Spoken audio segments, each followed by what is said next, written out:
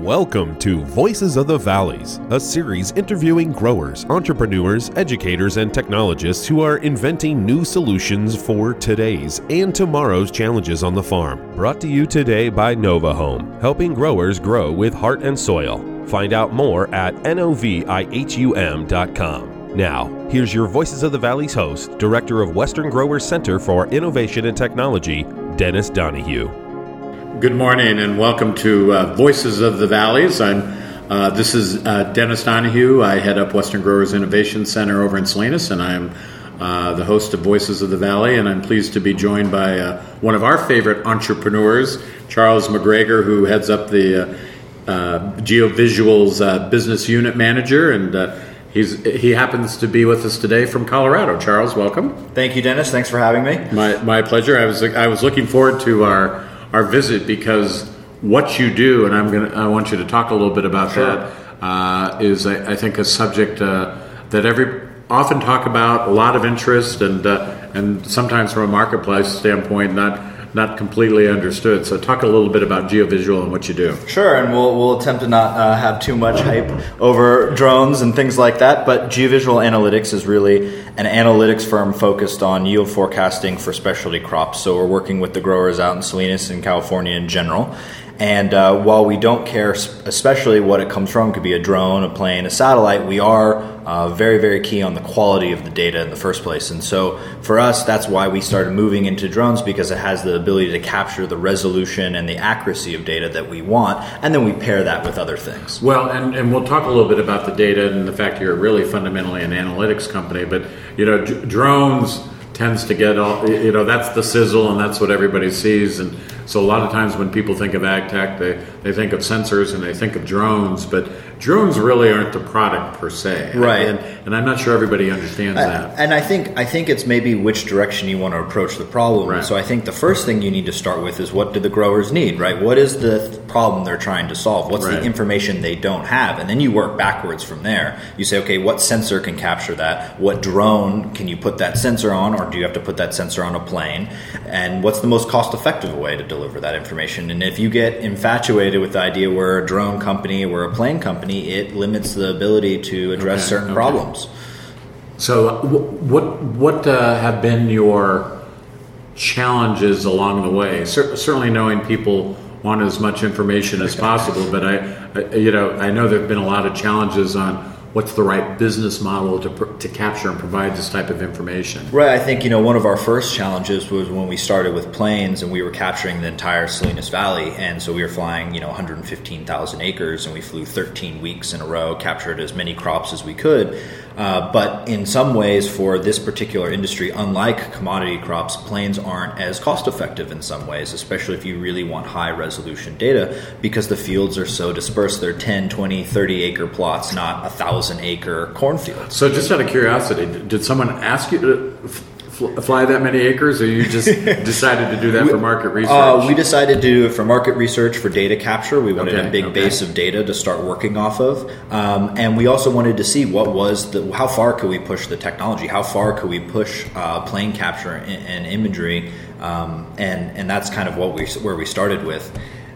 I would say that we learned very quickly that you have to pair what you want to capture and the interesting technology with being cost effective, right? That's inexpensive. There's a lot of acres in there, and your cost per acre is really good, but your cost per acre of crop that you care about is very bad, because you have acres of roads and all sorts of things. And that's been a challenge throughout California, whether you're a permanent crop in the Central Valley or a leafy green item and on the Central Coast or down in the desert, hasn't it? Absolutely. And I think, we also had an interesting challenge where, up in the coast in Salinas, you get the marine layer and, the planes can't fly, and then you miss this crop cycle that you need to miss. And so what we found is that the right combination is knowing when does the trade-off happen between drones and planes, and being able to make that on a weekly basis, saying, okay, here's the configuration of fields that I have to fly because they're in the ground right now, and these fields that are up in the marine layer I'm capturing with the drone. These fields that are all right next to each other, maybe I captured the plane. Maybe it's a fixed-wing drone versus a rotary drone, right, which has very different applications. And so that's what we spend our time doing, selecting sensors and figuring out which drones work best in different configurations, and figuring out at what scale of customers and penetration do we have to eventually move to a plane. So as you've proceeded along the way, because I know we've enjoyed working with you for a couple of years now, and I know you've been working with some major players. When you're in the startup phase and you're building your funding, part of that is obviously to get the R&D, and then I kind of want to shift to talking a little bit about the quality of resolution you need to be effective. Are you sensing, because I think this is something that that growers typically want to know. They understand technology is new. They understand there's a development cycle. Does it seem to be on track to the economics lining up? I think so, and it's a term that you use quite a bit here, and we've talked about before, which is this sort of co-development. I think a lot of tech companies want to build something up in Silicon Valley or back in Colorado or over in New York, and then kind of show up here for a week and say, "Do you like it?" And they say, I don't know, it's the first time I've ever seen it, versus saying, I'm going to sit here, have boots on the ground, be in your offices, I'm going to develop something with you. That way that when you get to the end of the development, it's not a question of, it doesn't provide value to the grower because they helped you build it all along the way. And I think that's a big difference and saves quite a bit of money on all ends. What's been your experience? Let's take that phrase, co-development. Are growers basically, does that seem like a new process for them in terms of, or is that just typical for various types of equipment a grower might purchase anyway? I think they seem fairly comfortable with it because they work with variety and seed manufacturers to pick something. They work with hardware equipment manufacturers. It's just new in software, and so there is some language you have to figure out in between because they're not as familiar with software, and so you have to work with how you present it, and of course you have to learn their language too. Okay. But I think they're very happy if they're willing to open their doors. At least every grower we've been lucky enough to work with is willing to open their doors and teach us everything we didn't know about farming, and have us come in, as long as we don't take all their time when it's raining or something like that. Well, so with what you said earlier in mind, that your goal is to provide the information, the resolution, and the analytics growers need. What's is the right question? What's the standard? What type of information do you sense they're looking for? Well, so for us, and I think this is pretty common for a lot of companies that are using remote sensing of any kind, or even just sensor companies, you see the growers that are looking at health and disease detection. But I think the most important one, the one that we kind of centered in, is yield forecasting. Where am I? How much is coming? When is it coming? Which SKUs does it go into? And am I able to hit my contracts? What's the weather doing to my planting cycle? Right. And so that's what we focused on was, can we help accurately project SKU forecasting for various commodity, vegetable crops, and also, potentially for things like weight and bag salads and things like that. So that's what we really focused on, and it's probably because that's what their variability. That's why they're overplanting by, let's say, 30% in spinach, is because that's the variability that they're getting, and they have to overplant by that amount so they can make sure they hit their contracts. So we figure that if we can help increase the accuracy of forecasting, they can decrease that variability in planting. Is there what's your perception on this accuracy of forecasting? Is that across the board, or is it a couple crops in general? Yeah. I think in kind of a silly way. A lot of times when you first enter the market, I'm sure you ran into. No. I got a harvest person who takes care of that. That's what I pay them for. They walk the deal, and I got it, but not really. Well, and I think what we always try to say is, we are by no means getting rid of the harvest person, so I'm a harvest forecaster. We are no means interested in that. What we want to do is be another tool in that person's tool belt to give better information to sales, better information to production. And so, there are some crops that are, I think, easier to do than others, in the sense that something like romaine or celery, where you basically mow the whole thing when you harvest. It doesn't have that variability by SKU that broccoli or head lettuce or cauliflower might have, because you can't see what's going on in every place. But for us, actually some of our best users and some of our people that are most excited are harvest forecasters that are seeing, I don't have to walk as much as I did. Now I can focus on making sure that we're really giving the product that we want to Costco and Walmart. The quality is better because I'm spending more time focused on harvest logistics, planning out my crews, and looking and checking quality versus trying to, let's say, count a field that's 6 weeks away from harvest. Right. So bottom line is everybody's pressed for time, so this frees up some time so they can do other things better. So it's a productivity quality enhancement. And the way that we pose it to everybody we work with is it's not about how accurate are we versus how accurate your forecaster is. It's about how accurate is your forecaster with our technology versus how accurate is your forecaster without our technology, right. Which I think is much, much different. We don't intend to replace anybody, and I don't think we could. There are things that you can only really know if you're out there touching and feeling the crop. Well, it's interesting. I mean, I think there's a perception sometimes that technology, whatever opportunity it presents, is there may be a cost offset on the other side to to absorb the cost of the technology and if you're getting increased productivity, better use of time, and people can be more efficient, conceptually that pays for itself. But I've got to imagine that's a little bit of the challenge you face in terms of getting people to adopt. This is an industry where they've been focused on input costs forever and collapsing input costs, and that's one way. And so if you're coming in as a technology company adding another input cost that wasn't a line item for the last 10 years, you do have to do your work to prove out that it provides value. And that, I think that's the work that's relying on the tech company while working with the grower to understand their business. But it's the job of the tech company to prove that out. And for me, I guess the way I look at it too is it's also a retention thing for some of the younger people that are coming in to work in the ag space. They don't want to do the business the same way, and so they're quickly rotating out if they don't get something exciting in their hands. And so I look at some of these new technology plays as a way to retain top talent for these growers because they're excited to participate in kind of the next revolution. Sure. Well, one of the other things I'm kind of, and we touched on it a little bit, and one of the things I've always been impressed by how you all have approached the opportunities out here is a lot of the people who are in the same business, talk about a Midwest or a broadacre model, and they like wheat fields the size of the state of Kansas because that's easier and the economics pencil faster. And I would have to think you've got a bit of an advantage in the sense that you've focused on specialty crops and trying to master those challenging economics from day one. Is it your sense that's going to serve you well over time? I think so, and I think that you have to build a different business if you're going into commodity crops. I think in anything, whether you're selling inputs or doing automation, or if you're doing data analysis like us, I think it's just a different industry in so many ways, whether it be the subsidies or the acreage or even the complexity of the organizations, right? If I build a piece of software for commodity crops,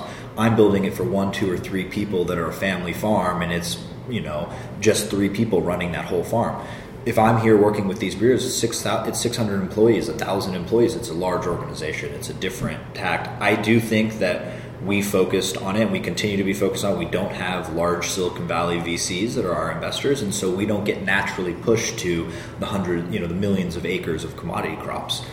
We're happy to work with these growers. We enjoy working with them, and we probably will maintain focus here in this area for the next couple of years. Good. Well, and talk a little bit as we kind of wrap up, and to the degree you can. I understand some of these things are proprietary, and I'm not this is not a spill your guts question, but talk a little bit about. So we've talked about analytics, we've talked about drones, but what's some of the science behind all this? Whether it's AI, algorithms. Sure. What's going on with all that? Yeah, so we use a combination of machine vision and machine learning, and that's a word that's buzzwords thrown out in every single tech company. Right. We're lucky enough that our CTO, Bernie Johnson, has a PhD in mathematics, 3 patents in machine learning, and helped invent Cortana at Microsoft. So if he says he's using machine learning, he is.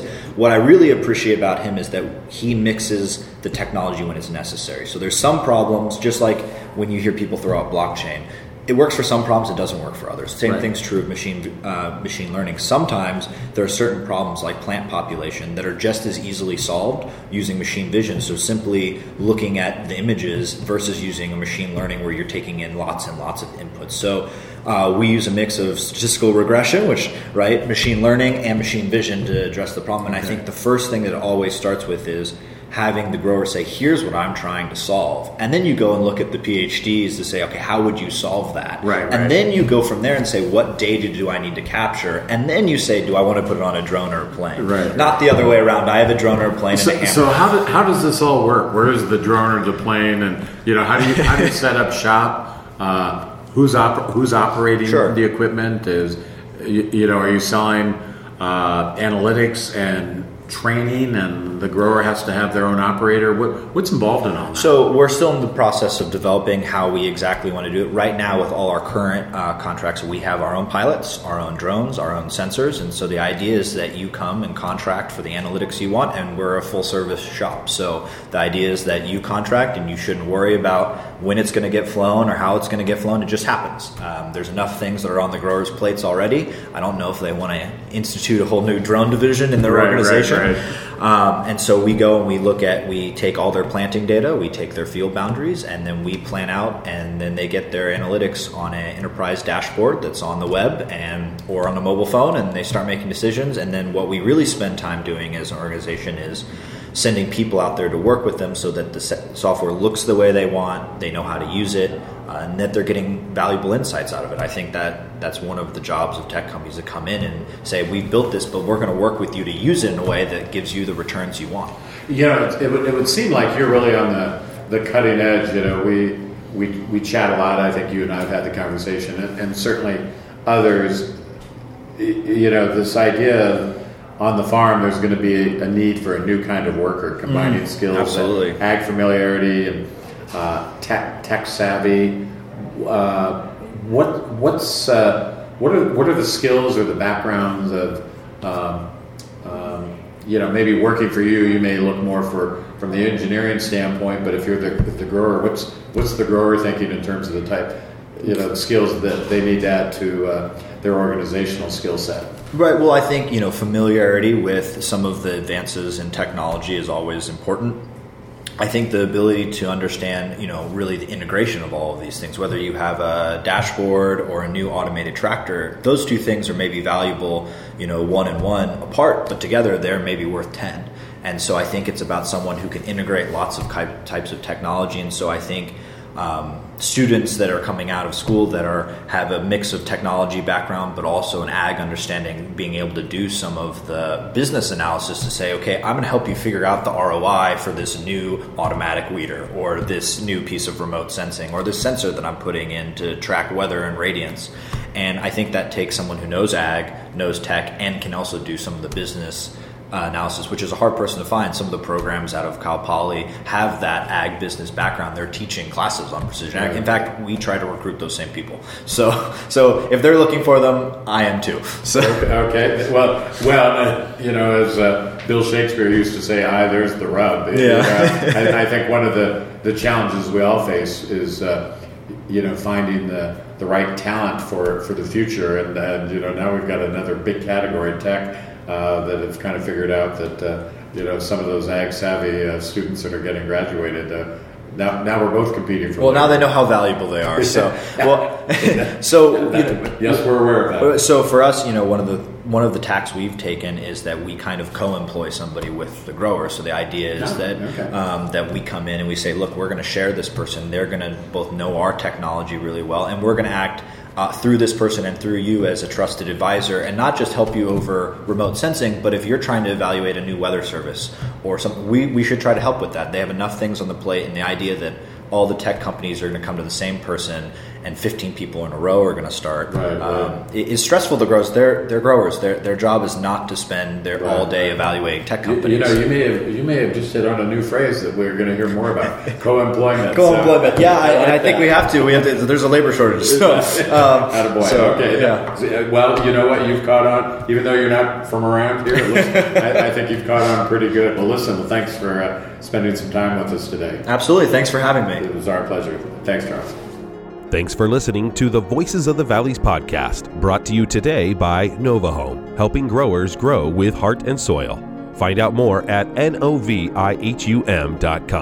You can listen to this and other episodes of Voices of the Valleys anytime by subscribing to the podcast. Just search Voices of the Valleys in your favorite podcasting app. Until next time, this has been Voices of the Valleys.